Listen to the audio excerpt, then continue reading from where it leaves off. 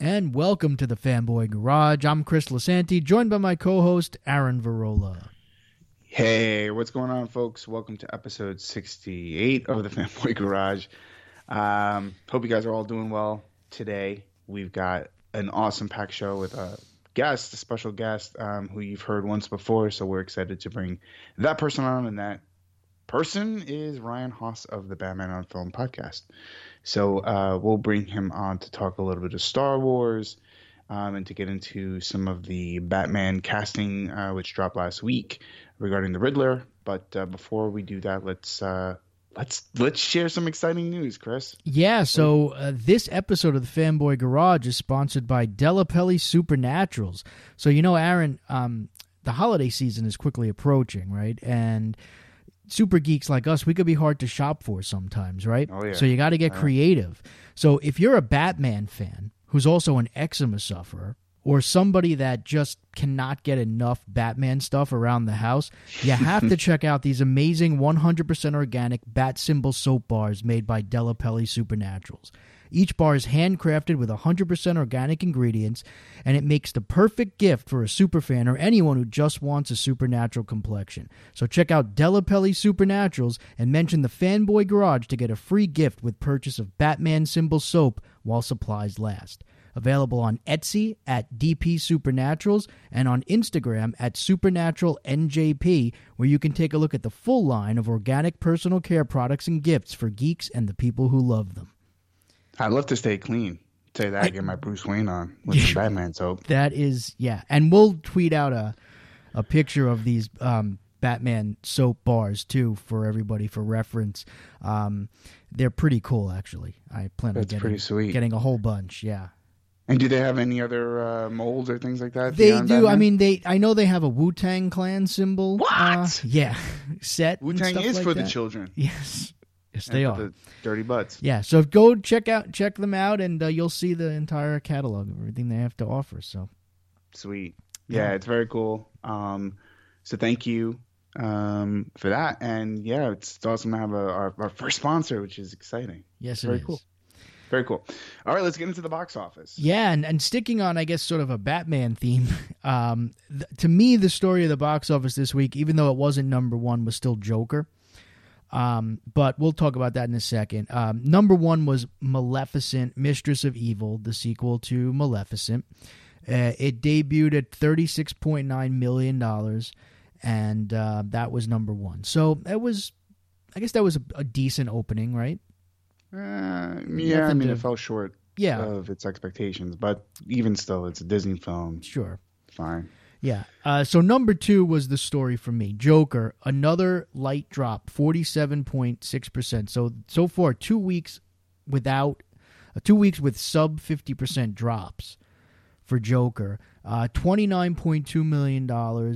As we sit here today, which is Tuesday, it's at $250 million domestic, $491 million overseas for $741.3 million worldwide total.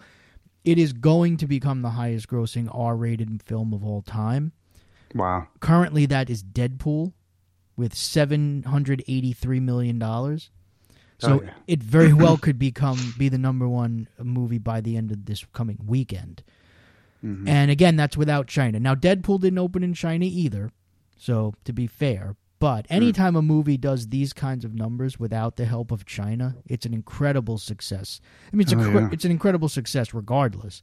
But on a $55 million budget. On a $55 million budget. Yeah. I mean, that's also the key here. And the question now is for people are already starting to ask, well, is it going to get to $1 billion? Because this is only week 3, and it's already, a $250 million in. I think it's going to be tough without China. I don't think it's going to make it. Yeah, I don't see it having that kind of legs. But again, it doesn't really matter, right? This movie it's a huge hit, a blockbuster, and really a good sign that this was a chance that they took with this movie. Oh, yeah. On a lot of levels. It was a risky movie to make. It was a risky move. For it to become this huge of a hit, I think is a great, great thing, because now it'll embolden and not just DC and Warner Brothers, but embolden creators in general, right? To just take some chances and do things that maybe stay true to the characters, but it can still be considered a little risky. It's never a bad thing when something like this happens. Plus, I'm still starting to talk to people that have seen it now in these coming weeks, and they all have that same reaction, like, wow, I liked it a lot more than I thought, and it's more of a comic book film than I thought, and the Batman connections and all of that, and I really just think that marketing this film away from like comic book movies and away from the Batman universe and kind of burying those aspects of the film, I think it, in a way, it didn't help, because I think it fed into all the garbage criticism that we've talked about. But I think it did help in the fact that I think that that criticism helped elevate this film. Sure. But I also think that it the word of mouth, came out really well, because people would go there and be surprised by it. Whereas we had spoken about it a while back, like, if you emphasize the Batman-esque stuff, people go into this movie expecting a Batman thing. Right? And that could lead to disappointment and maybe bad word of mouth. But they did the opposite. They marketed it away from that stuff, and they hid from that stuff. So now you go into that movie and you're like pleasantly surprised by any Batman, any references to Batman in the universe. So I think it's almost like a psychological thing. Like, I just think it clearly worked out really well. So that's excellent news. And the funny thing is, droves of people have been flocking to the Bronx. To walk up and down those stairs. I actually saw that today. Someone showed me that at work. True story. I almost rented an apartment at the top of those stairs. Really? Left. Yeah. Oh. I know exactly where those stairs are. It's just funny. There's cosplayers up there now. Everyone's kind of mimicking, the pose. It's taking the world by storm. Sure. And it's just another. Cool. It's cool. That. Yeah, it's another sign, though, that this movie, despite, again, being marketed away from comic book films and stuff, it's played out like a comic book movie, like a successful comic book movie. And people are treating it as such. Totally. Yeah. Yeah. So, number 3 was another debut, Zombieland 2 Double Tap, $26.8 million. It had, on a $42 million budget, it had a very light international opening, only like $5 million, but not bad. No. For a movie that... let's see if it picks up steam next week, huh? Yeah, I mean, people haven't been super excited about it. I've actually heard a lot of people say something that I feel about it, because I like the first Zombieland, but this is one of those movies that's like, if I don't see this in theaters, I won't really be upset. Like, I'll be okay watching it at home. Right. So I think that's probably a general feeling here. Yeah. Yeah, and the Addams Family dropped 46% to $16.3 million, so it's $57 million domestic. And in 5th place, Gemini Man, a 59.6% drop, $8 million, $36 million at the domestic box office on a $138 million budget. That is not going to get the job done. No, there was an interesting analysis. I think I read it on the Hollywood Reporter that it wasn't. They were trying to break down exactly why that movie didn't do as well as it should have, and it's something that I kind of figured that it would be. And I think it was, if I remember correctly, the article kind of spliced apart the use of CGI, and it's sometimes looking a little wonky, but the sort of driving factor there was actually Will Smith, and that Will Smith doesn't carry the sort of celebrity that he used to. Right. And they brought up the argument that, what about Aladdin? And it was like, well, Aladdin was like one of Disney's biggest movies in animated form. So you can't necessarily attribute the success of Aladdin to Will Smith.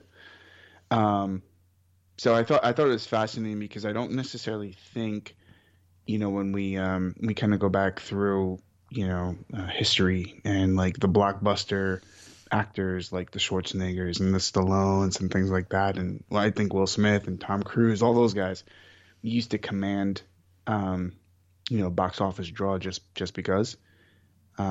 And I don't think that's the case anymore, unless your name is Keanu Reeves. Well, but the other thing is, and we mentioned this, though, like these types of movies haven't really done that well for him necessarily. Right. Lately.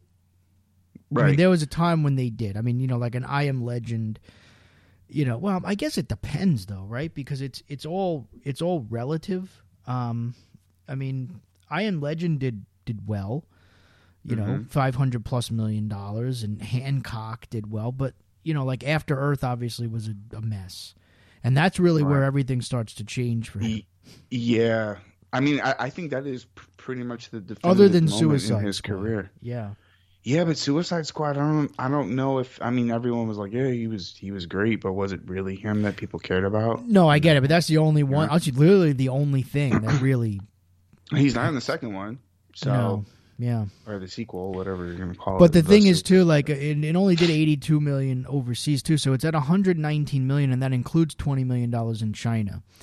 So on a $138 million budget. And, here's the other thing. I just happen to be looking at it. I mean, anytime you see this, it's also problematic. And not that it necessarily affects box office, but it clearly usually affects the quality of a film. Writers, Billy Ray, Jonathan Hensley, Andrew Niccol, Darren Lemke, David Benioff. Like, when your list of writers is larger than the cast, that's usually a problem. That's the boardroom writing style. Nah. So. Whatever. Yeah, exactly. Anyways. So from the box office to, well, let's talk about first of all, the Marvel Studio stuff for a second, or Marvel TV stuff, because we mentioned that, Kevin Feige got his promotion to Chief Creative Officer of Marvel, right? So he's now overseeing Marvel Studios, Marvel TV, Marvel Animated. That's all under one umbrella now, basically. And Jeff Loeb, who had been heading up Marvel TV, is now out, right? Yeah, apparently he's leaving, which I don't think is really a surprise, to be honest with you. I'm sure the departure is amicable in the sense of, like, there's no tears being shed for his departure. But yeah, so and he was responsible for the Netflix Marvel shows and all of that, so it just seems like Feige is going to tighten up his house, and likely put someone else in charge that kind of jives a bit more with what his overarching vision is. So yeah, and I mean, Marvel TV really isn't even a thing anymore at this point, no. right? Because Marvel Studios has taken over production of all of, like, the Disney Plus streaming service shows. So I mean, really, at this point, what Marvel Studios is going to be the driving force behind anything, even television. Well, at least on Disney Plus, because they still have like the Runaways. Well, they do, but for how much longer though, we don't know. I mean, that's all existing. Right. Cloak and Dagger and stuff like that is all existing stuff. And like we know, Agents of S.H.I.E.L.D. is going away. The Netflix shows are gone. We'll see how long the Runaways and those other shows, Cloak and Dagger and stuff like that, lasts. But I have a feeling once they run their course that, essentially it's going to be all Marvel Studios productions. I would think, even if it's something a little different, maybe for Hulu or whatever.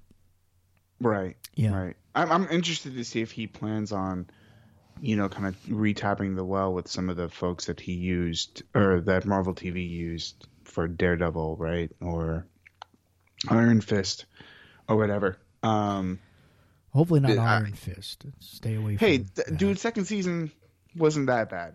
I enjoyed the second season. He did some really cool stuff. Yeah. But Daredevil was great, and John Bernthal as Punisher. Yeah, that's the one real. That's the thing I'm saddest about. Yeah, that because that was just so perfect, the casting and everything. That I mean, look, I love Daredevil too, but I would love to have been able to see more of John Bernthal's Punisher. Yeah. Well, I hear they might be casting Wolverine soon. No, I'm kidding. He'd be like my number one pick for Wolverine. Really? Yeah. Okay. I think he'd be awesome. I don't disagree. I don't know. Maybe. Yeah, sure. I think. Do I really? want someone? Are you just thinking about this now? I am only because I was debating. Do I want to see something a little younger But no, that works for me. Yeah. Yeah. He seems like a shorter person. Short, stocky, like more in line with what I would have envisioned. Well, that's what pretty much Wolverine's supposed to be, right? He's like 5'3". That was everybody's big issue with Hugh Jackman when they first cast him. That he was too tall. They don't make 5'3". They don't make like 5'3" actors that you know what I mean? Well, Danny DeVito, I'm sure he would have been great. But if we're casting on pure based on height, sure. No, John Bernthal's 5'11", so. Damn. Oh, so he's not the shortest guy in the world. No, yeah. He just kind of looks like it. Saw some short people at New York Comic Con, like those Power Rangers, man. I was shocked at how small they were. Yeah. Anyways. Anyway, speaking of Disney Plus, though. So Disney Plus had a big announcement. Well, I guess Verizon was the one that had the announcement that if you're a Verizon customer, if you have Verizon Wireless Unlimited, Fios Home Internet, or 5G Home Internet, you will be able to get the first 12 months of Disney Plus for free. And that is starting from the first month that you choose to subscribe. I think you have until June of 2020 to redeem that offer. Yeah. And awesome. For now, they're not taking signups, I think, until November 12th, but you could basically go to the website. You can find it online, and you can just put in your email address, and they'll spam you, and then also give you the information eventually on what you're going to need to do to log in and verify your account. So that pretty much made my day. That's pretty sweet. Because I had held off on... Yeah, I had held off on pre-ordering Disney Plus because I was waiting really to do the bundle, the $12.99 bundle with ESPN Plus and Hulu. But now, the heck with the bundle because I don't really need ESPN Plus. It would have been a luxury to have. It's free now. It would have been a luxury to have ESPN Plus, but I don't really need it. And now for the same price, actually $1 less than what I was going to pay for that bundle, I can keep my commercial-free version of Hulu and have Disney Plus at the same time. Yeah. At least for the first 12 months. That's pretty sweet. Works for me, and it makes sense. Look, it's a way to inflate their subscriber numbers right out of the gate to maybe get a jump on HBO Max and some of the other competitors. And also, like we know, look, the research shows that like the churn rates on these free trials is like 75%, right? People just don't forget to... People very often forget to cancel their free trials and wind up getting billed at least for a month or two, sometimes even longer. So it's always a good idea. I mean, 12 months is very generous. That's great. I just hope they don't, I'm sure this won't happen, but inflate the cost between, between year one and year two. I mean, it could happen, but still, I mean, they're, you're still getting a free year of it. So it's pretty sweet. Yes, so I've pre-ordered it. I will likely cancel that pre-order now because I am a Fios customer. So bring that shit on because I'm all about that Disney Plus stuff. I'll tell you that. Yeah. And you know who isn't about the Disney Plus stuff is Netflix. So they had, you sent me that article. Would you talk about that a little bit? Yeah. It's a soft fourth quarter. And it's funny because they're not, and they're losing subscribers. They're hemorrhaging subscribers. But shows like El Camino, or I'd say movies, TV moments like El Camino, reportedly, were great for them. Yeah, it did 6.5 million views, I guess, in its first couple of days or something like that. Yeah, it's huge. It's great. But I think there's a big question on if Netflix can kind of sustain that. And they are, they're having their backs pressed up against the wall, for sure. Yeah, I think Disney Plus is certainly going to shake things tremendously for the company. It's the cost of it alone, I think, is something that they have to be really scared of. They might need to rethink their pricing model. They definitely should, right? And that was in that article, and they were talking about that. And I mean, look, they were the kings for the longest time, and they could get away with that pricing for a while, but they're going to need to bring the price down. Mm-hmm. I hear people more and more telling me that they're watching Netflix less and less, and that's not a good sign. And because of so many options, I mean, you have Amazon Prime, and you have Hulu, and you have now Disney Plus, and you're going to have HBO Max, and a lot of that great content, Apple TV Plus, a lot of that great content that used to be on Netflix is now going to be spread out to all these other services. And I mean, again, Netflix knew this was happening, but can they keep up with their own content in order to make the service worthwhile? Right. And that's going to be the key. And, without those Marvel shows, and I mean, Stranger Things isn't going to go on forever. And, I mean, their original content is not as must-see anymore. Yeah, it's interesting. I mean, so you mentioned Stranger Things, which I think as early as maybe when they dropped the first season, they mentioned it was going to be a very, very short run for the show, right? I think it was 5 seasons. So we're coming up on season 4. But Netflix, maybe a month ago, renegotiated something with the Duffer Brothers, the guys who direct and created the Stranger Things, for something else. I don't know if it's extending the show per se, but there may be some other things that they're going to be creating. So I'm interested to see what they're going to be doing from a content creation side. The other thing is, I think in the article mentioned this, they spent 2019 close to $15 billion. I think that number's right. Right. On licensing content. Yeah. Which, that's great from them. Sure. But good luck with that, because every studio at this point is going to start to pull their licenses back for their shows. Yeah.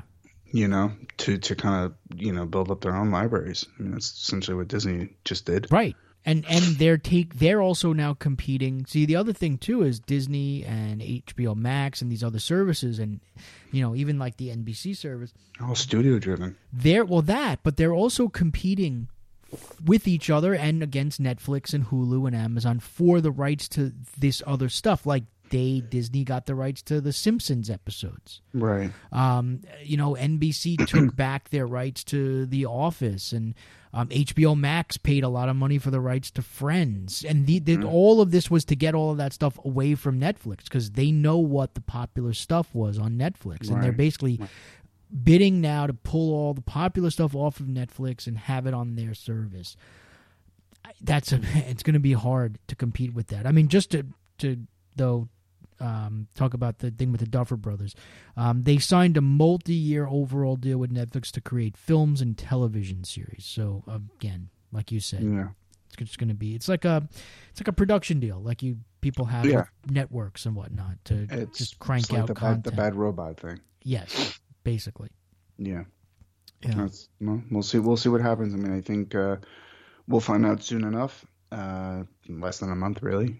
How Disney Plus is the kind of first new big dog on the block to shake things up a bit. Yes. I say that, and Hulu is great and Amazon Prime is great, but this is a different beast. I think, in my opinion, it is a very different beast. Hulu at this point, which is also now owned, the majority of it owned by Disney, but Hulu is really ideal for people who want to watch current shows but don't either want to DVR them or don't have access to those channels or whatever, because it's great for that. It's great for current shows, and they do have their own shows too, and they're going to have now the Orville exclusive to them, which that's one of my favorite shows going right now, starting next year. So they do have their own shows too. But it's really ideal for people who want to catch up with current stuff. That's what it's best suited for. Mm-hmm. So it can still own that market because it's still nobody else is going to be competing with them for that. Right. You know, all of those current shows are going to still be there. It's not like those are going to be moved over until the day comes when Disney and HBO Max and all these services are either live streaming their own networks or they are going to be the exclusive home, you know, for the next day on-demand viewing for all of those shows, which I'm assuming that will happen at some point too. Yeah. One quick thing I wanted to mention about Disney and this whole streaming thing and their influence in TV now. They fired Kurt Sutter recently, who is the showrunner for Mayans MC. He was the creator of Sons of Anarchy. Yeah, Sons of Anarchy, the creator and writer for Sons of Anarchy. And it made me really, really nervous in reading the story because So Deadline posted a letter that he wrote after his firing. And essentially he was saying that he was being pigeonholed into being a bit more PC, which his shows are absolutely not. In fact, I think that's why I really enjoy his shows. Mm-hmm. Just because there's certainly some underlying social commentary that he's making. But he apparently ruffled what he said, a couple of mouse ears. And so it spells a little doom and gloom from my perspective in terms of, you know, having like rated R type TV content out there and not really, and those kinds of shows not being heavily influenced by Disney. It sounds like that's actually happening right now. I mean, there were some other things involved in his firing, like complaints from the cast and him being kind of tough to deal with. But that being said, I mean, who really knows? It was an interesting story to read. Yeah, and who knows what the real deal is there. But look, there is going to be a downside to all of this to a point, you know, and we mentioned it with the Feige stuff, you know, Kevin Feige now being in charge of like all things Marvel. I mean, there's a downside to that. And the downside is, you want, well, potentially a downside. Let me say that because we don't ultimately know. But, you know, one of the potential, you know, downsides to all of these situations is that you're not going to get that sort of eclectic diversity and people taking chances. Or maybe you will. Maybe they do realize. I mean, look, these are smart people, right? So Kevin Feige's a smart guy. I'm sure he realizes that everything can't be exactly the same. But it's also hard to argue with the success of billions and billions of dollars, right? So it is easy to say, no, you know what, but this is our formula and we're going to stick to it. And if we want Marvel Studios to be producing all of the, you know, superhero-related shows, they're all going to have to fit into this MCU, and then that will basically make them all the same in a lot of ways because it has to feel like that and it has to look like those movies. But we're going to see. It's going to be very interesting to see. I think Deadpool's going to give us a very good idea of how this whole thing is going to work out. Because we know that when they reintroduce the X-Men and Fantastic Four, it's going to be MCU versions of that. But what they do with Deadpool is going to, I think, be very telling. Yeah. You know, I think that will be the...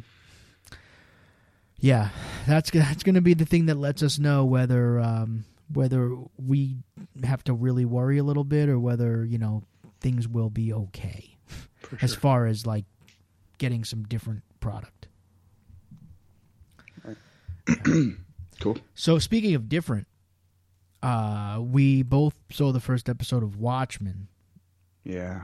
And I mean this I was very, very impressed with this first episode. I did not have high hopes for this show. I am not a Damon Lindelof fan. Everyone knows that if you've been listening to this podcast. I think there's a whole universe of people out there who are not fans of his. But at least from this first episode, I think this thing is off to a great start.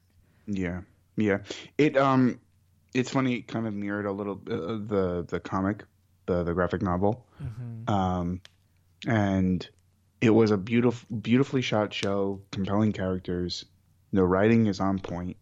Some of the excuse me, the social themes that are being woven throughout the show are amazing, and I think all do a great job at sort of calling back on the original comic book. So I'm excited to see what this season holds. I think a part of me is I kind of almost wish this was a mini series because it felt so good that I'm like, there's no way you can sustain that goodness over the course of like 3 or 4 seasons. You know what I mean? So, but we'll see. I'm intrigued.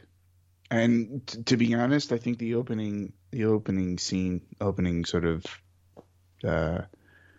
flashback to 1921 in Tulsa, Oklahoma, was intense. Yes. And I think it caught a lot of people off guard, in general. And the funny thing is, I don't want to say funny, the ironic thing is, I don't think a lot of people knew that stuff actually happened. I certainly didn't. Right. They don't teach you that shit in history. But it was a very sort of like wake the fuck up kind of, sorry. wake Sure. up kind of moment for TV, and it was well received. I enjoyed it. Yeah, I just love the fact that they have taken the spirit of Watchmen, right, and what that book was about in the 80s, right? And they have really managed to capture that. So it's a fascinating thing because this is a follow-up, to the book, set in modern day, but it's so, at least again, based on this episode, perfectly captured the feel and the theme of what the original Watchmen was trying to do. Whereas, the original book was capturing the, Cold War paranoia and fears of the time. This captures a lot of the fears and paranoias of our current day society. Right. So, and yeah, I mean, it was just really, really good. The cast is great. Like you said, it looks great. Yeah, I'm excited. I'm excited to see where this goes because there's a lot of potential here, and it's nice that this thing will work. This is going to stand on its own, but it can also stand as a companion piece to the original story. Totally. And work as its own thing, right? As its own important work of fiction, if it holds up. Yeah. Damon Lindelof still has to prove to me that he can stick the landing. But he's okay with the journey sometimes, but it's the landing where he usually has a problem. So yeah, I'm interested in. I think it's a short run, right, of the season. Nothing crazy. I think it's like, is it 8 episodes maybe? I think so. Yeah. Which is good. That's our favorite number now, right? Episodes. Yeah. And I want to see how this story kind of unfolds. It's 9 episodes this season. 9 episodes. Okay. Anything stand out to you that you were like scratching your head like I need an answer to this? No, I'm not doing that because I made that mistake once before with the Damon Lindelof show and I got bit in the ass. Yeah. So no, I'm done with the asking the question stuff. Yeah, I'm just going to let the show exist. One lingering thing that kept on scratching at my head, I'm like, I hope they answer this at some point, is why does a black couple have 2 white children? I was like, what, and I thought they were going to kind of go right into it, like here's why this is what it is. So I'm just interested to see. I mean, I clearly noticed that, but I didn't. Yeah, I figured that at some point we would get an answer for that. Some twisted reason for that. I don't know. It could just be adoption. Unless, yeah, I mean, as long as the ending isn't everybody dies eventually, and we all just go to church and go to the afterlife with our loved ones. As long as that's not the ending to the show, after all of this, then I'll be okay with whatever they give me. Yeah. Yeah. So, all right. So let's get Ryan on the line here to discuss some Star Wars and Riddler stuff. For sure. All right, so Ryan Haas, welcome back to the Fanboy Garage. Yo, I'm glad to be here. So we have, before we get into the Star Wars stuff for a second, because that'll probably take us in a whole nother place, but we haven't really had a chance to talk about the fact that Paul Dano was cast as the Riddler in The Batman. So why don't we just give our thoughts on that quickly? I mean, I'm not big on, like, talking too much about casting, but we have any thoughts about it? Ryan, you're the guest, man. Let us hear. Yeah, well, let us I know. mean, I'm just semi-interested / relieved isn't really the right word, but I'm struggling for the right word. I'm more interested that, that the Jonah Hill thing didn't work out, so that the Paul Dano thing could happen. And apparently that is what happened. As soon as Jonah Hill was like out, they Warner Brothers was ready to send out the offer right away to Paul Dano because he was next on the list, because they seem to be really eager to get this movie cast and get it going. So right. that was cool to see. I mean, I haven't really seen Paul Dano in a lot of things, but everybody I've talked to that has seen him and stuff has told me he's awesome. So that's cool. I mean, he just looks like the Riddler, and I know that his acting range is pretty wide too. So, and I would, at this point for this kind of movie, I would rather see some actors that can be kind of chameleons in their roles instead of, your giant movie stars. Yeah, it was funny, the whole Jonah Hill thing threw me for a loop, because it's like, oh, he definitely got to be the Riddler. I mean, not the Riddler. I'm sorry, the Penguin. Just because. I'll just say it because he's a fat guy. Like, I'm like, yeah, he's got to be the Penguin. But I don't, I was struggling when I heard that he could potentially be up for the Riddler, and I'm like, I don't know how I would feel about that. But having seen Paul Dano in There Will Be Blood, and in Prisoners, this dude is awesome, and I think he's perfect casting for the role. So I'm excited to see what he does, because he does. I think he can do a really good job at sort of playing an unstable, stable person, if that makes any sense. Yeah, those are two great movies, by the way. If anybody hasn't seen them, a lot of people actually haven't seen There Will Be Blood. Yeah, I know they haven't. I tried to watch it once, but didn't make it. Really?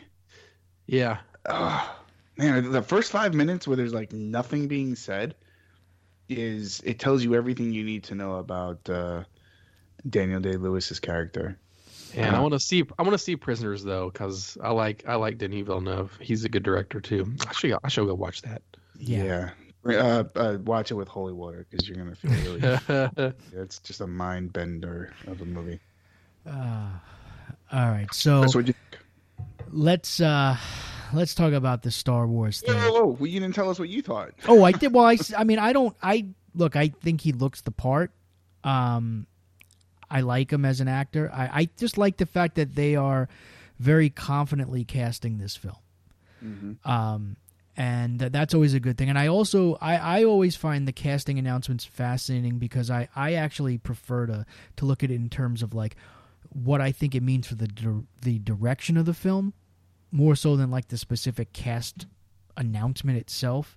Mm-hmm. That's exactly what I was kind of getting at. Yeah, I just love more holistically of the film itself. Yeah, I love the direction that it seems to be taking.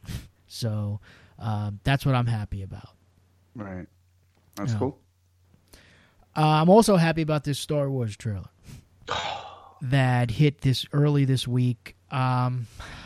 This is the final trailer, right? Is that what they're calling this? Yeah, the final. Yeah, the final trailer. And I just, from my perspective, I mean, this thing, between the narration and just the overall feel of like they're really letting you like know and emphasize the fact that this is the end, right?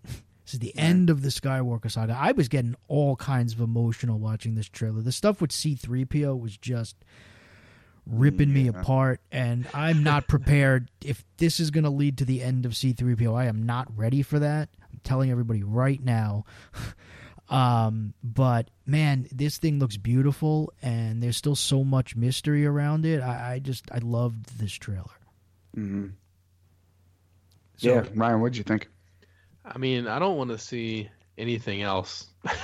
You know, I'm glad that they didn't really spoil too much in this. Enough to get more of a sense of the film, but not enough to feel super spoiled. And I even tried to like slyly, semi-jokingly predict what was going to be in the trailer, and I was pretty much right. I don't know. I just saw like there's going to be a lot of droids in this trailer, and my gosh, there was. And you got the and like the C-3PO thing was probably one of the biggest emotional highlights in the thing, and it makes you think like, oh, what's going to happen to him? Right, you know. yeah. But they're going to be able to do all kinds of crazy stuff in this movie because it is the last movie of this 9-film story. So they're really playing on that. You know, I was talking to Rick Shu about this before the trailer, and he was like, what do you think they're going to really focus on for this? And I thought, like, marketing terms, they're taking a cue from, you know, Harry Potter, the Dark Knight trilogy, Mm-hmm. you know, any of these, you know, the Hobbit movies also did this. Whenever they get to the end, that's enough marketing push in and of itself. Yeah. It's like it's the final one. You have to come out and see it. You want to see how the story ends and stuff like that. And this is like the ending of a story that's, you know, it's multi-generational and everything. So they're really trying to make it obvious that it's something that, you know, you need to get your butt in the seat in the theater and go see. If you can find a ticket. yeah. Yeah, we were talking about before the show. We were talking about if we got tickets and how that whole experience went. So, did you guys get your tickets? I got a ticket. So I typically go through Fandango. You got a Star Wars ticket. Okay. Yeah, I know. Call me Charlie Bucket, right? I'm be running through the streets now, waiting for Slugworth around the corner. But you know, I've been in situations on Fandango where I go to book a ticket and I'm like, damn, man, this row is completely blocked out. Like, what is that about? And then I go to the movies and there's nobody there. So I know that they're selling tickets in stages, and/or they're only allowed to sell a certain number of tickets per showing. So I go to Fandango and I'm like, all right, let me look. There's no way I'm going to see this thing on a Thursday, by the way. I go on Friday. Okay, let me see what it looks like. There's a 6 o'clock show. I'm like, I may not make that for work because of work. 7 o'clock, basically sold out. The only thing that's left is like there's like 2 front row seats, like very, very first row. I'm like, all right. I go all the way up to like 11 o'clock, and there's nothing available. I happened to jump from Fandango to AMC, and there were more seats available, interestingly enough. But so I ended up getting, and this sucks because I hate 3D, but I'm not going to not see this movie. So I've got a 10 p.m. 3D showing with a decent seat. So, but I was like the last, I think there was maybe 3 other seats available in that. And reports for ticket sales are ridiculous. I think it's outsold, was at 45% more than Avengers Endgame in the first hour. 45% more? I didn't even think that was possible. But because I actually was, so I wound up falling asleep early last night, and it didn't even like register with me like I'm gonna have to rush to get these tickets. And all of a sudden today, I'm talking to like my friend, and he's like, did you get tickets? He goes, I couldn't get anything except for like 9:45 on like Thursday, and I'm like, oh no, like crap. I want to avoid what happened to me with Endgame, where I wound up having to like on the show in real time. I was trying to purchase my tickets for Endgame, oh my God, and failing like miserably at it until I finally got like a seat like the half hour into the show. So I wanted to avoid that debacle. So I just went immediately to Fandango, and I was just looking everywhere possible. I tried the city first. That was useless because there wasn't anything other than like first row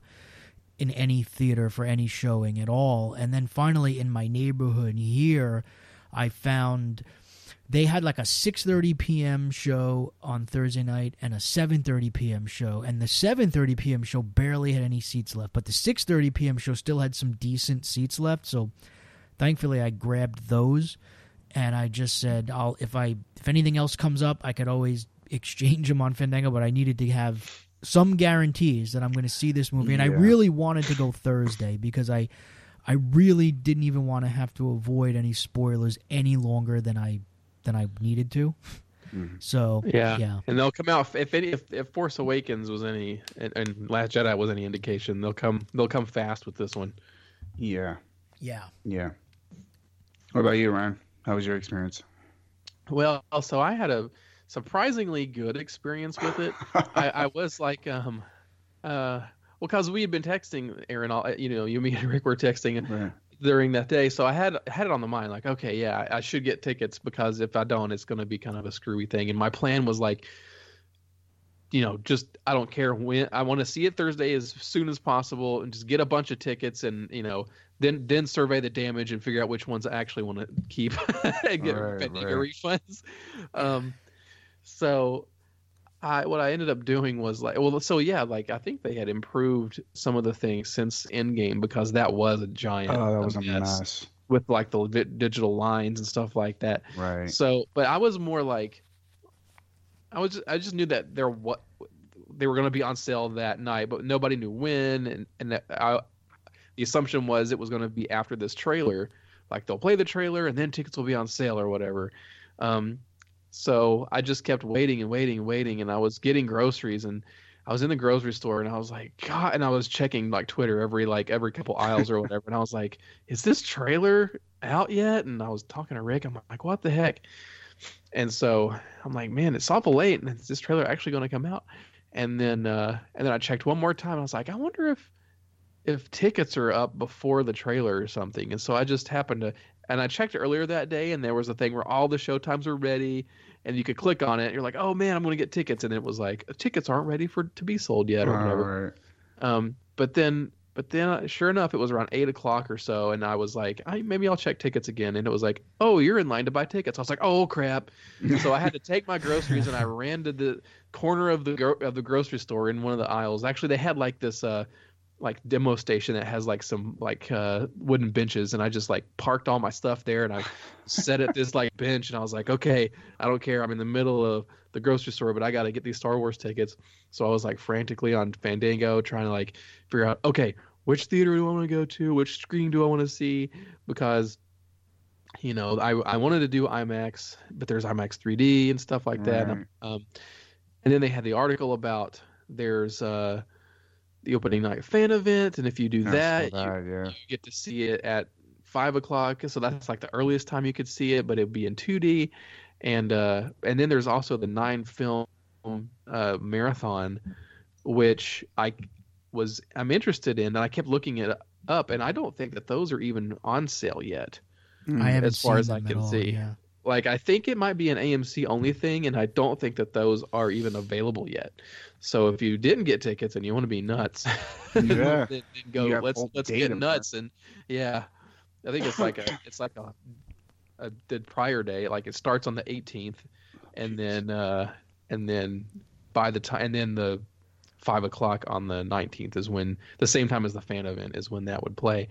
So I was trying to get to the end of the fan event at my local Alamo Draft House, but their app was super slow, and it said I was like number 35 in line. And I was like, okay, this is awful. And then but then I went to Fandango, and you could still select that same theater. And in the Fandango app, it let me buy a ticket right away. But then the seats were already like, 80% sold out, and they were bad seats. And I was like, okay, forget that.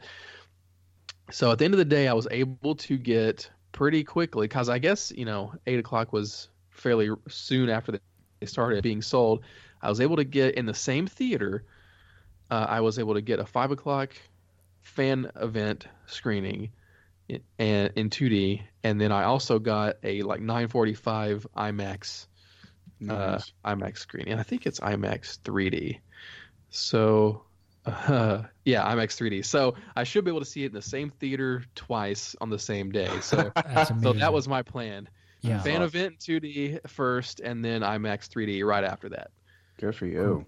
I'm actually debating getting tickets for Sunday because, like, I know Regal, I think a lot AMC does too, but like Regal has these promo like showings. Like if you buy tickets for like a Saturday showing, they have like a limited edition print that you could get.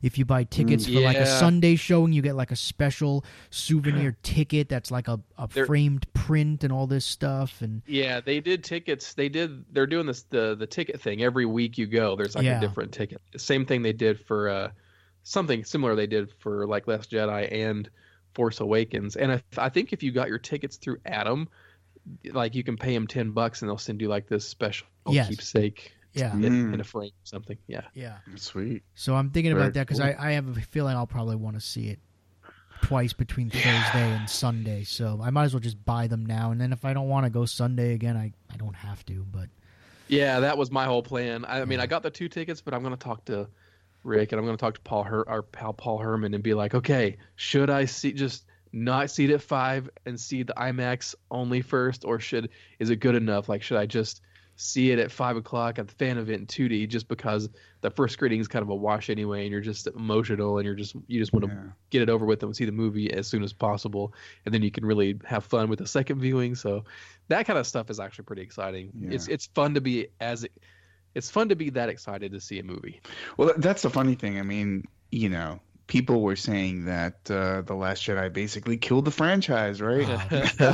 Yeah, right. I mean, look at the response to this film. It's crazy. I think it's the second cultural event that we've had in a year, which is phenomenal. I think Avengers Endgame was certainly one of those. Yep. And time will tell if this comes close, but it seems like I don't know how hard the stats are, but it seems like it's outpacing those or advanced ticket sales for Endgame. Yeah, I mean 45% in the first hour. Yeah, that's crazy. That's ridiculous. It's so ridiculous I can't even, like I said, I can't imagine that. I didn't think we had enough seats in theaters available for that to be a thing, but apparently we can. I just think ultimately it's going to, the legs on the film will determine all of that. I mean, it's already a cultural phenomenon. I mean, we don't need to, but like, with The Last Jedi, it didn't hold up obviously as well as Force Awakens did. So that's really what's going to determine, I think, where this lands as far as the box office goes. How does it hold up? What is that word of mouth like? And who knows? I really don't know what people's expectations after the whole Last Jedi thing. I honestly don't know anymore what people's expectations are going to be for this film. Yeah. I mean, it's interesting because the trailer. Well, the first thing about the trailer that I noticed is that they're splicing and cutting in scenes that could happen in the very beginning of the film and obviously in the very end. Like, so I was trying to piece together, okay, when is this actually happening, and is this a linear trailer, right? Are you kind of showing me stuff in the beginning, middle, and end? And I was struggling to kind of figure that out. Like the scene where you've got, I almost said Rilo. Rey and Kylo kind of breaking some black crystal structure in the middle. I'm like, why would they be together? What is going on there? And Rey's holding a dagger.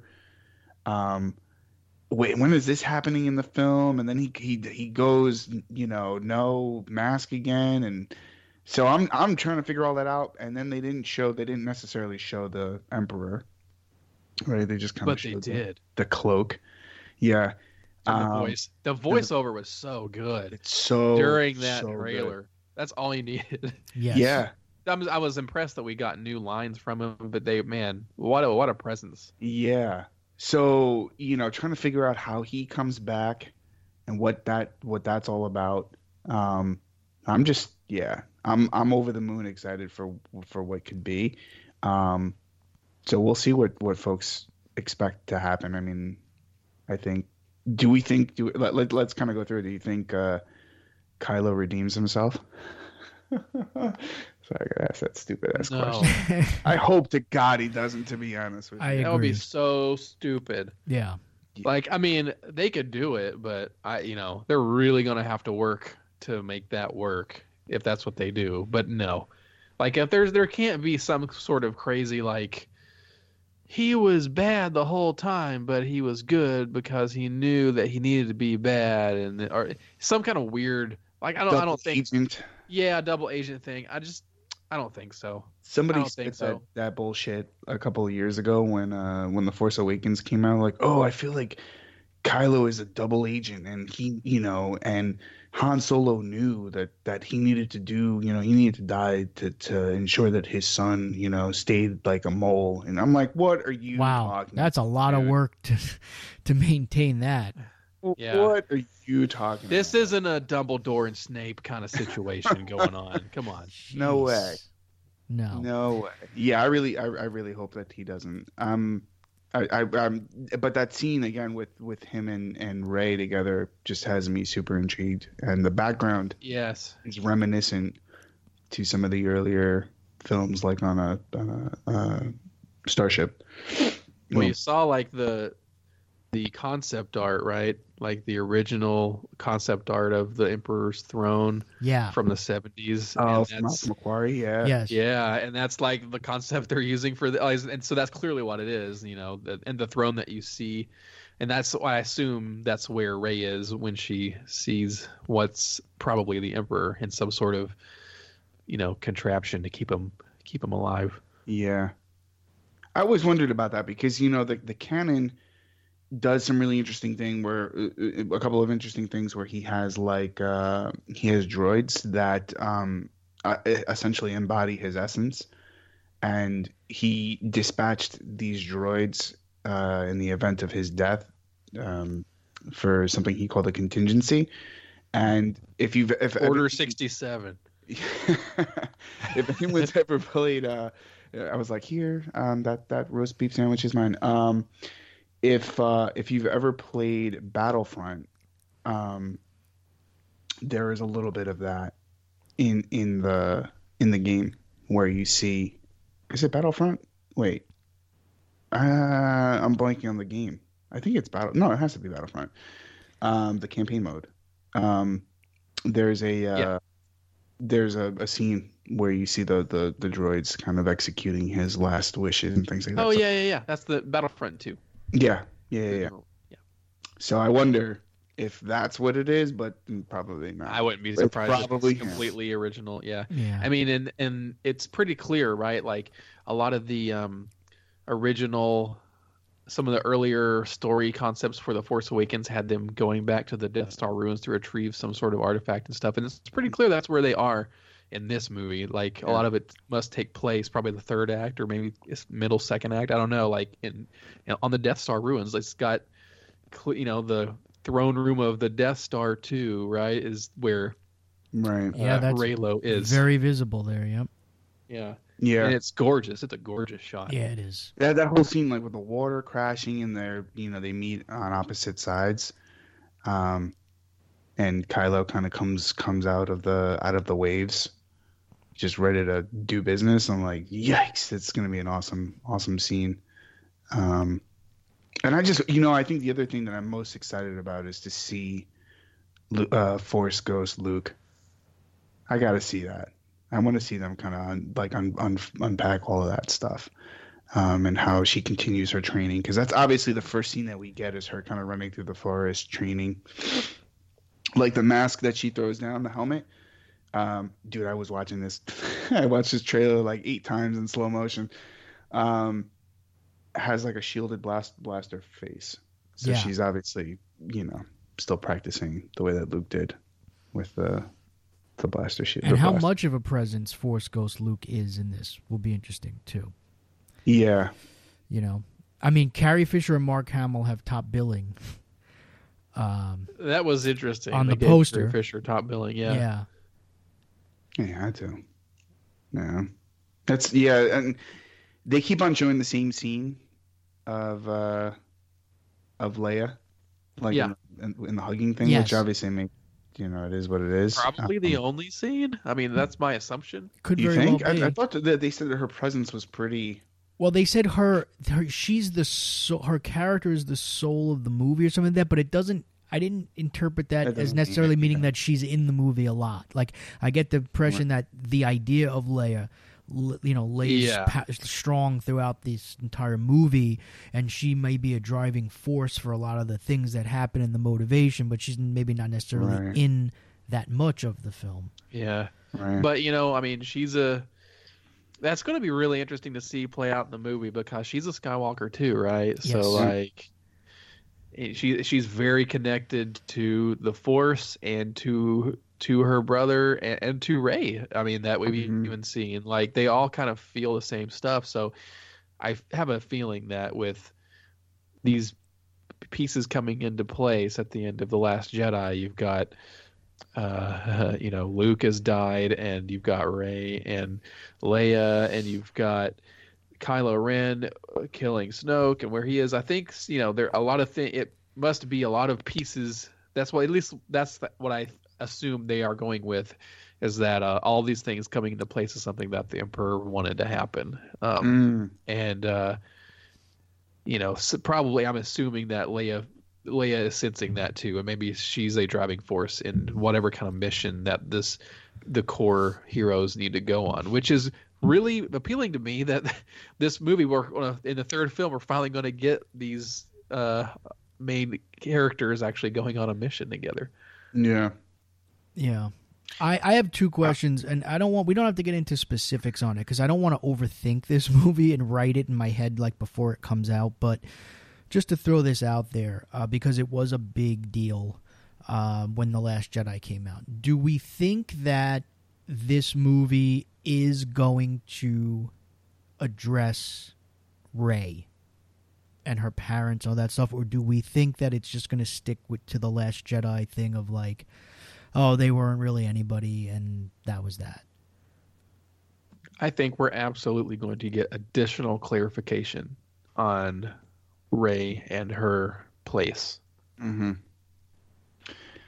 Yeah, I mean, so Collider, Jedi Council kind of went through this whole idea of like her being a clone, and I wonder if that's actually what it is. So I think but to Ryan's point, I do think that we're gonna get some clarity in terms of where she came from. It's one of those things where I kind of wish it was said and done with in the first film, because I think it distracts from the thread, the thicker thread of the story and the plot and all of that. This is just like a nice to have. It doesn't necessarily mean anything, to be honest with you. So, but sure, if they need to answer, I mean, I'm cool with it the way it is. But if they need to continue going further with who she is and why she is the way that she is, go ahead, give it to me. So, and the other question I had was, again, kind of same deal. We don't have to get too deep into specifics. Is how much, if anything, do you think? How much of this movie do you think is influenced by the reaction to The Last Jedi? Do you think a lot of what's going to happen in this movie is stuff that they always maybe had intended to happen? Or do you think that there's a lot of this movie is going to be a somewhat of a reaction to that movie, and there's going to be a lot of stuff done specifically to, I don't want to say undo things, but to, appease maybe some of the criticisms that some people had? And maybe some directions may have changed from where they may have originally been going. The only thing that I feel that I'm curious about is Rose's place in this film.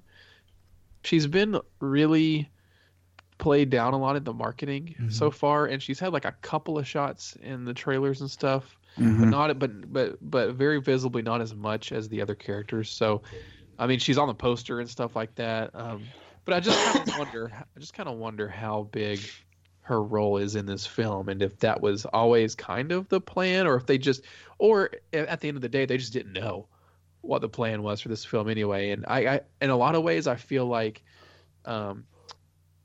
Carrie Fisher passing away and changing the directors from Colin Trevorrow to J.J. Abrams had much more of an effect on the film what this film is than fanboy reaction to the Last Jedi. Right.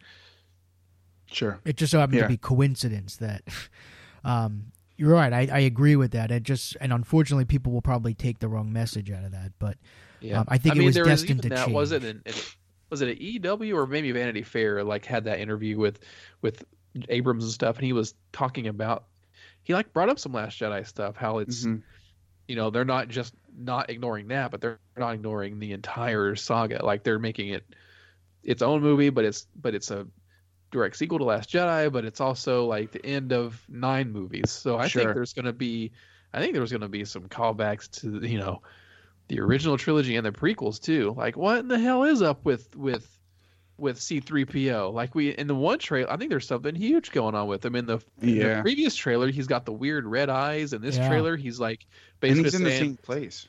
Yeah, in this trailer, he's basically saying, whatever's about to happen to me, I'm probably going to die here or whatever. It seems like he's pretty integral to figuring something out. So yeah, I mean, and there was a shot of him with a like a bandolier and a rifle or something like that, right? So he kind of goes in full war mode. So I wonder if they're we need all the help we can get. C-3PO, you ready to do this, man? It's actually easy to. My fanboy thing is just Darth Vader made him, and we're gonna undo his mind wipe so we can figure out where the Death Star ruins and stuff is, or something insane. Yeah. Oh right. Yeah, because he was wiped. Or was he? Well, technically he was wiped at the end of Revenge of the Sith. Exactly. Yeah. So we'll see. Yeah, I mean, it's going back to what you were saying about J.J. Abrams' comments about The Last Jedi. I mean, he admitted that, I was on board to make one movie, and Ryan made his film, and he made certain decisions, and we're not going to kind of reverse those. We might strengthen those, or we might unpack them in a new and exciting way. So I'm interested to see the writing and how that all works.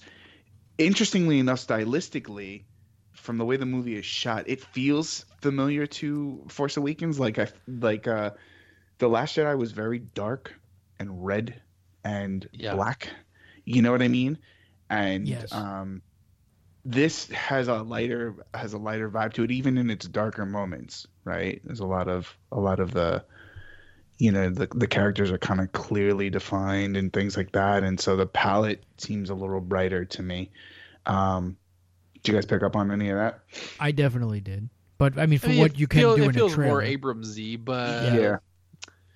And I think that they were trying to, in Last Jedi, there's clearly some more attempts to break out of the mold a little bit and not make it as in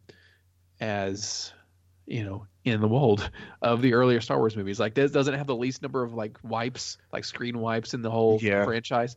Yeah, things like that. So I think that, there's probably going to be a lot more adherence to the formula in this one in terms of the structure, just because it's the culmination of all 9 movies.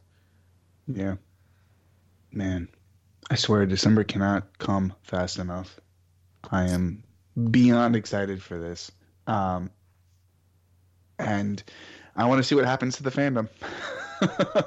To be honest with you, I kind of want to sit back and just bring out my popcorn and my lemonade. I've already seen it. Themselves I've already seen it. I'm 5 minutes in last night on Twitter. I was already over it. When I saw people saying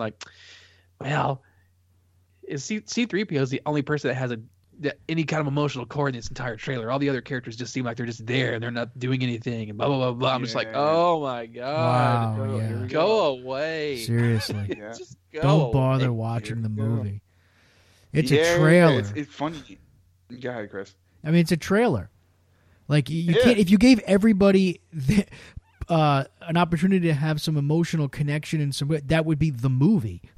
You can't possibly give every character weight in a trailer, nor would I want that. The trailer's just supposed to get me excited to watch the movie. It's not supposed to give me the plot of the film, especially a Star Wars trailer. Here's the most important part. The trailer, fanboy bros, trailer's not for you. That trailer is for the mainstream audience to get butts in seats and get tickets sold. Yeah. Like that trailer is not for the Uber fans who are going It's anyway. So funny. Who are going anyway, even if you say or not. Exactly. Well, it was funny. So, what's his name? John Campia. He tweeted out this thing like, "Oh, I've watched the trailer like 5 times, and I really do like it a lot." But he's like, "Yeah. No sense of what the story is." He's like, "And you're not supposed to know." Seriously. And then he's like, "And why wasn't there?" You want to know? Because if you did, you'd be like, because in BVS it was like, we knew the whole movie in the trailers, and it's true, and I didn't like that. Yes. Yeah. And then he said something along the lines of like, "Why wasn't there a legit shot of Palpatine or Luke?" I'm like, did the voiceovers not do dick for you, bro? Is it not obvious? So you hold something back for the actual movie. This is J.J. Abrams. You should be glad that we even know that the Emperor's in the movie. Right. I know. And they have both characters, by the way, have a very large presence in that trailer. 100%. I mean, some of the voices are hard for me to distinguish. Actually, I agree. I had that same reaction too. Like at the beginning, I'm like, is that Poe talking first? That's kind of an interesting choice. And then at the end, I even saw some like Hollywood Reporter articles just completely overlook this. That like, Mark Hamill's Luke Skywalker is talking about the Force and the destiny of the Jedi and blah blah blah blah. But I'm like, but did you miss the part where the last voice in the trailer completing the sentence is Princess Leia? Like, that got me. Yes, that was, yeah. I don't. Call me crazy. I like to sit in a movie, especially like a Star Wars movie, and I actually like to let the movie tell me the story. I don't want to go there. How many times are we going to have to go down this road? I need to know the story. I need to know what the story is with the trailers beforehand, so I can prejudge it and then prejudge it while I'm watching them. Yes. Like, do I really need? I've been watching Star Wars movies for my entire life. Do I need to know the story before I go into it? Like, it's not like some new property like that they're trying to get off the ground and market, and I'm give me a little bit so I know if I want to go. It's the classic good versus evil. Well, yeah, you know what Star Wars is. Yeah. Like, come on, guys. Yeah. And what you need to know when you go in, the opening crawl will tell you. That's too. what that's for. So Yes. True. Yeah. Yes, here's everything that's happened while we... And that's part of the fun, too, right? How exciting is that always to read that opening crawl to kind of figure out... It's not even, man. It's as soon as the Lucasfilm logo comes up with the shine, everyone flips out. But that opening crawl to let you know, like, where we are and what we've missed, like, that's just awesome stuff. I guess, I don't know. People are going to complain about whatever, but I'm just going to go and see it with a gazillion other people and hopefully love it. And hopefully keep my composure, which I'm starting to doubt that that's going to be a possibility. I want this thing to just rock my world. I mean, this is the culmination of a lot of things for me. I mean, I'm a Star Wars baby almost, so like for me this is a lifetime that's coming to a close, at least as far as this chapter goes, and hopefully what comes, and I'm not talking about like the stuff like The Mandalorian, but I'm talking about whatever new movies we do wind up getting. Hopefully they break some new ground and create a new generation of Star Wars fans with all of that stuff too. But let's end this thing on a high note. That'd be great. Yeah. The one thing I don't want to see is, speaking of the sort of tangential shows that are going to be coming out, I don't want to see any holes left in this film to be answered in TV form. You know what I'm saying? Like, I don't want to. Okay, I think it's going to be like Resident Evil, like the Resident Evil movie franchise, where this story was going to end, but then more stuff can happen later. Like every character, I don't think every single character can have like a complete beginning to end arc or whatever. All right. But it can be. I expect it to be sort of like, like not the Last Jedi, but the Return of the Jedi, where everything's resolved, things have been put in place, but this story is over. kind of deal. Gotcha. Right. But maybe with even an additional within all that, but with maybe an additional bow on top because this is the end of the 9. Yeah, I agree. I fully expect, based on what JJ did with The Force Awakens and how aware he was of the nostalgia and kind of wrapping people up in that blanket. The fan service. Yeah, I can, and I had no problem with any of that, by the way. But I could imagine that I would think he's gonna do the same thing with this in the other direction. You know, like that was a reintroduction and a familiarity thing. Now we're kind of going away. I would expect him to rely heavily on that. Although it's nice that the trailers haven't relied heavily on that to a point. I mean, they have in some ways, but. I can't imagine we're not going to have a lot of that nostalgia in this movie. Right. I mean, freaking Lando. Fantastic. Yeah. Didn't you love that shot? Like everybody's surrounding Lando, and you must be like super respected. Yeah. You know, that's like, he's just sitting there telling stories about him and Han. Or Han. When I was with Han, I looked like Donald Glover. That's going to destroy me. You know what? I just realized that. That's gonna. I'm gonna be a mess. Oh, you just figured that out? No, I didn't just. I'm trying not to think too much about it, but like I'm gonna be a disaster during this movie. Yeah, I really am. Some good stuff. Oh man, some good stuff. All right. But all right, guys. Yeah. So it's been fun. Let's wrap it up. Ryan, you want to do some plugs before we get out of here?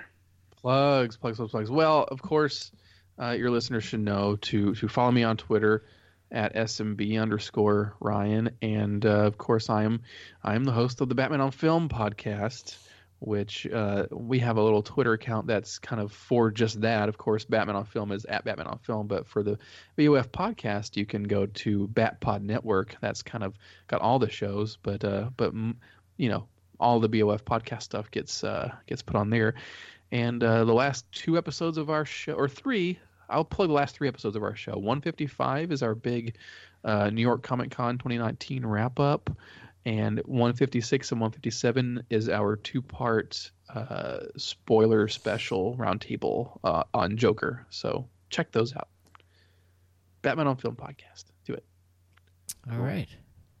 Well, thanks, Ryan. Thanks for coming on, and of course, you're always welcome on the show. And I'm sure we'll have plenty more Star Wars stuff to talk about in the next few months. So, yeah, and you know, I like Batman more than Star Wars. So whenever, it's a good thing. It's a good thing there might be some Batman news too. Oh my gosh! I hope it's ramping up. It's ramping up like crazy, and I'm excited about that movie. Yeah, me too. All right, thanks again for coming on. And no problem. We'll have you get on soon. All right. Texan. Bye. All right, so let's get our plugs here out of the way. So, of course, we want you to join the conversation. And, of course, we also want you to go to thefanboygarage.com, check out the episodes, check out the merch store. You can send us an email if you'd like. And, of course, join the conversation on social media. You can find us on Twitter at @TheFanboyGarage. You can find us on Instagram also at @TheFanboyGarage. And, of course, we have a Fanboy Garage Facebook page as well. And you can find me on Twitter at RealCLMighty. And you can find me on Twitter at StartingSith. Please, if you do like what you're hearing, leave us a 5-star review on Apple Podcasts. It goes a long way, so thank you for listening. And, certainly, as Chris mentioned, engage with us. If you like what we have to say, you don't like what we have to say, you've got an opposing opinion, we always love debates. So get at us on all of those social channels that we just listed. And we'll catch you guys on the next one. Sure. Thanks so much. Don't forget, too, to visit our sponsor, Della Pelli Supernaturals. You can get your Batman soap bars. Tell them you heard about them on the Fanboy Garage, and you'll get a special gift with your purchase of Batman symbol soap bars. You can find them on Etsy at DP Supernaturals and on Instagram at SupernaturalNJP. Sweet. All right. Take care, guys.